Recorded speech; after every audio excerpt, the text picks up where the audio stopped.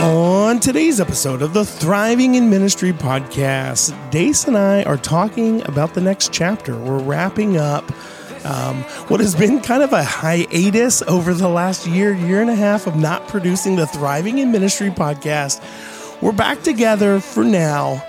I'm Kyle Willis, founder of Talent on Church Services, and as always, Dace Clifton. Wow, that was a good introduction. You haven't lost it, Kyle. Oh, I've definitely lost some, and my voice is struggling. I've been sick over the last several weeks, so I'm trying to put it together. I'm trying to hold it together for this next chapter, and i.e. the last episode for now of Dace and I together on the Thriving in Ministry podcast. Dace, it is a end. Some could probably see this coming because we haven't released a podcast in a year. But we're kind of wrapping up 3 years, over 100 episodes together, recording, interviewing church leaders, pastors. Man, it's been a good ride.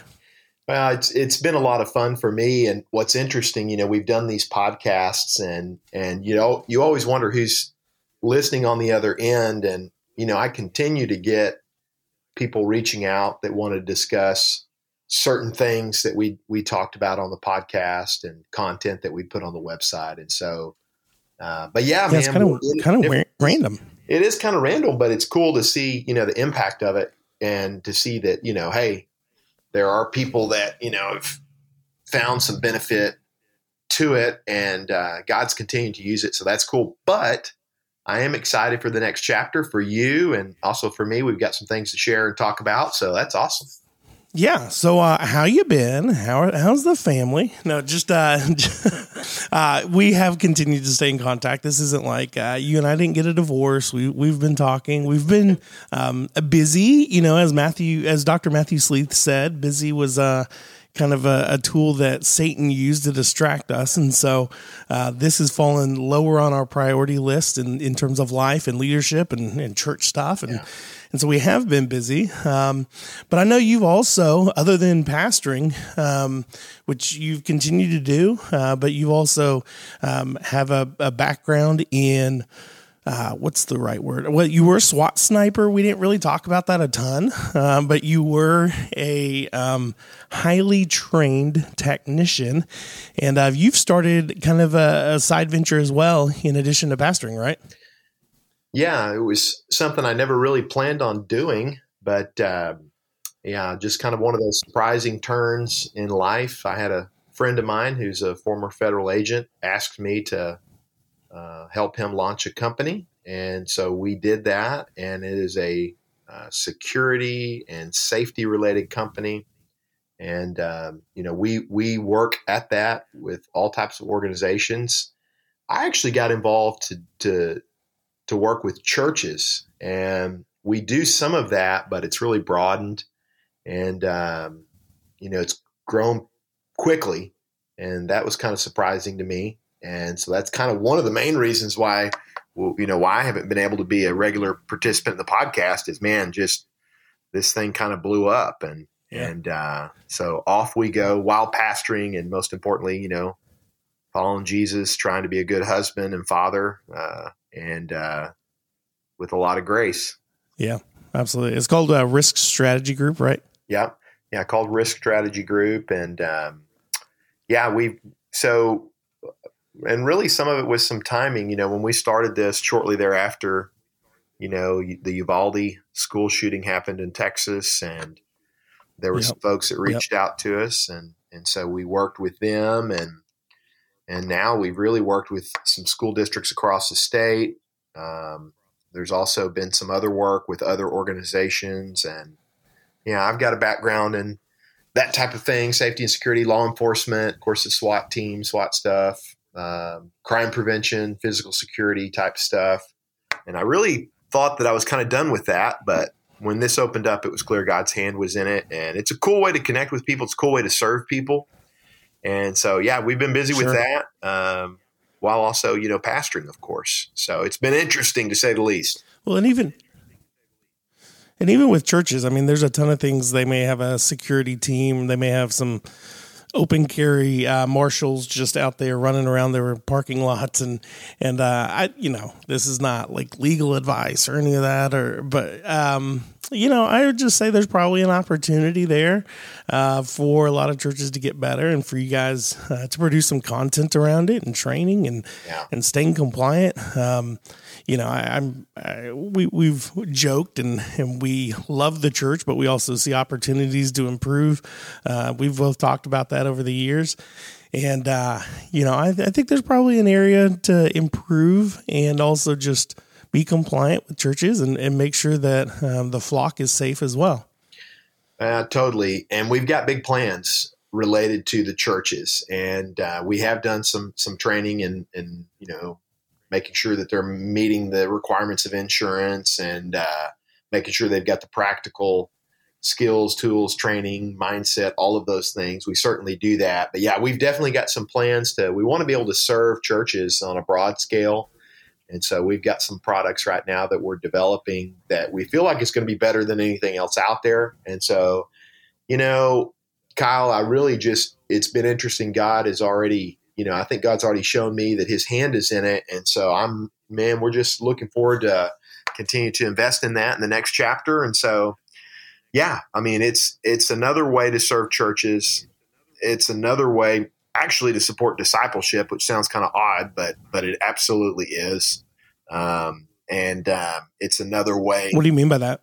Well, it's a nuanced form of discipleship, but I'll just say this. And I'll give you an example. Prior to being in ministry, I was a member of a church that was pretty large, about 5,000 people. And I just came there to worship. And when they found out I was a police officer, man, the church safety and security coordinator, man, he tracked me down and said, "Hey, we want you on this, et cetera." And so, this is a large church, 5,000. They have paid law enforcement that comes for every service, but they also had their own security team. And so what was interesting was there was about 30 guys that were part of this team in this mega church.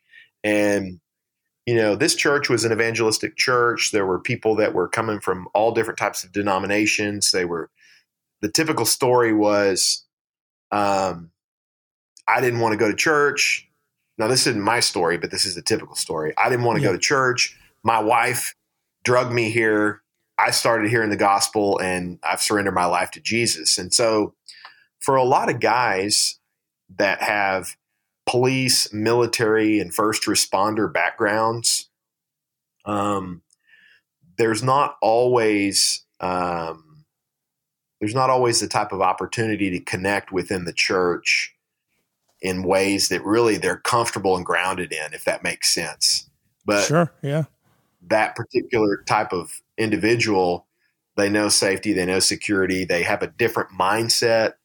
They're more exposed and familiar with trauma and violence. And so that's basically kind of the exact opposite of what's commonly available, for opportunities to serve within the church. And so it's attractive to a certain type of individual who typically has that service mentality, ex-law enforcement, ex-military. And so what I see in it's a cool opportunity to unite people for a common purpose. And then ultimately, you can add to that the elements of discipleship of, hey, accountability, of prayer, of serving one another, with for lack of a better term, band of brothers or sisters, whatever you want to say. Yeah. Yeah.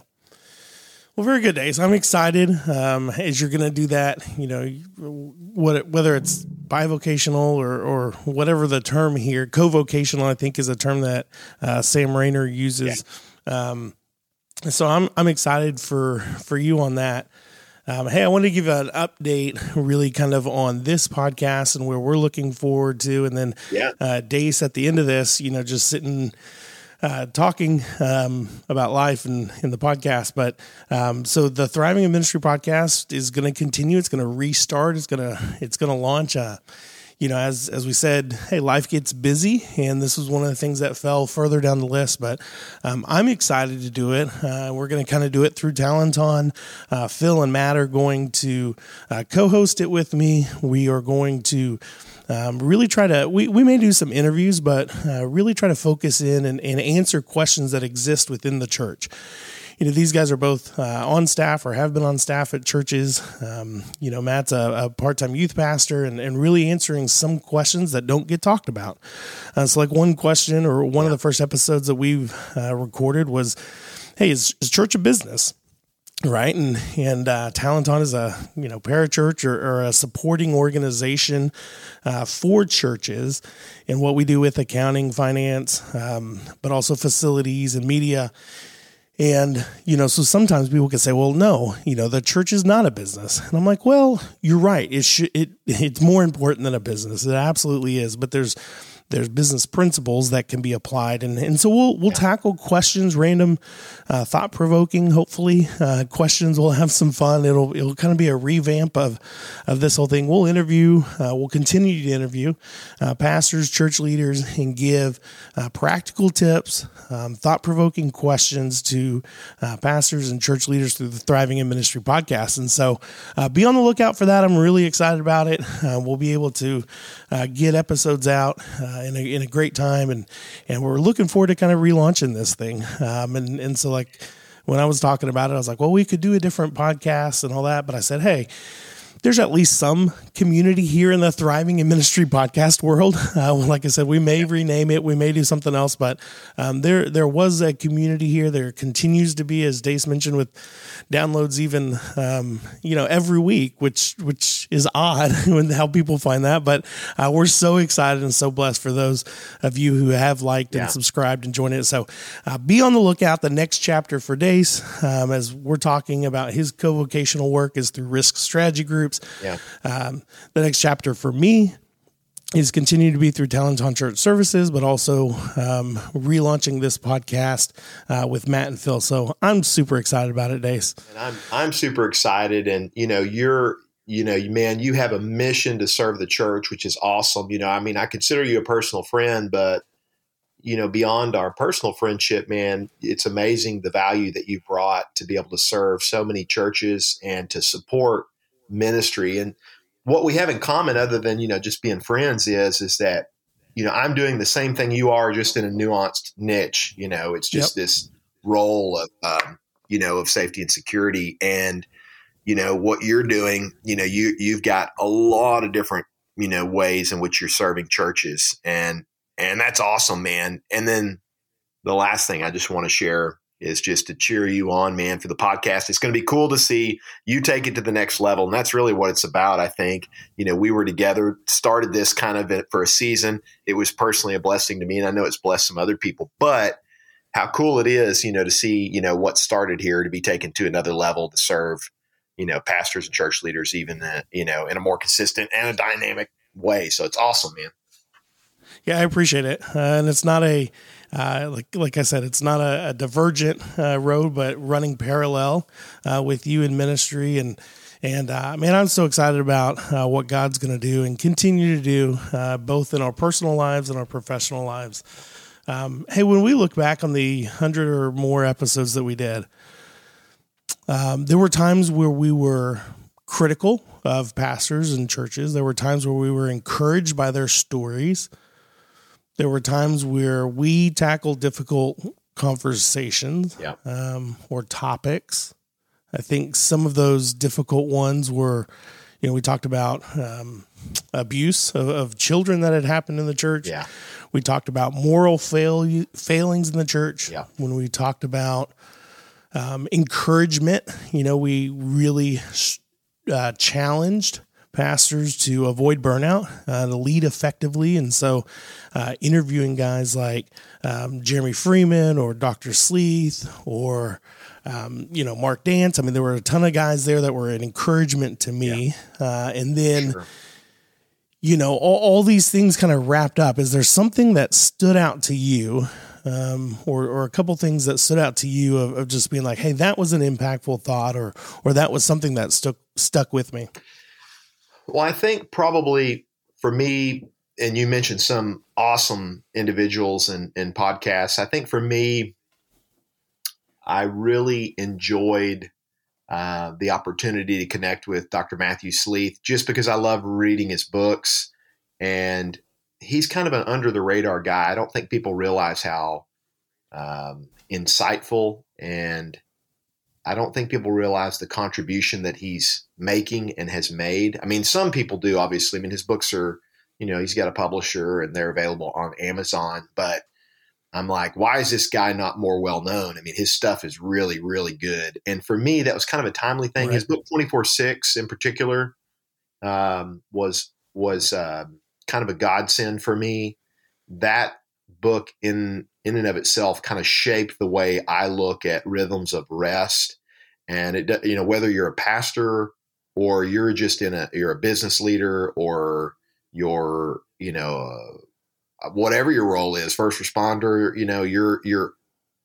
you're working long hours, a lot of demand, you need to read that book and you need to implement those principles. And so that's probably an all-time favorite for me just because it spoke and resonated so well with me. But there was a lot of other great content, that you already mentioned, Mark Dance, Sam Rayner. I mean, there was some really good insight from all of these guys, that was probably as equally impactful. But for me, that's the one that kind of spoke to where I was. Yeah. Yeah. I don't remember who said this. It could have been Dance or someone else, but they were talking about serving from a place of overflow, and I think that was one part that, or one concept that stuck with me through this whole thing.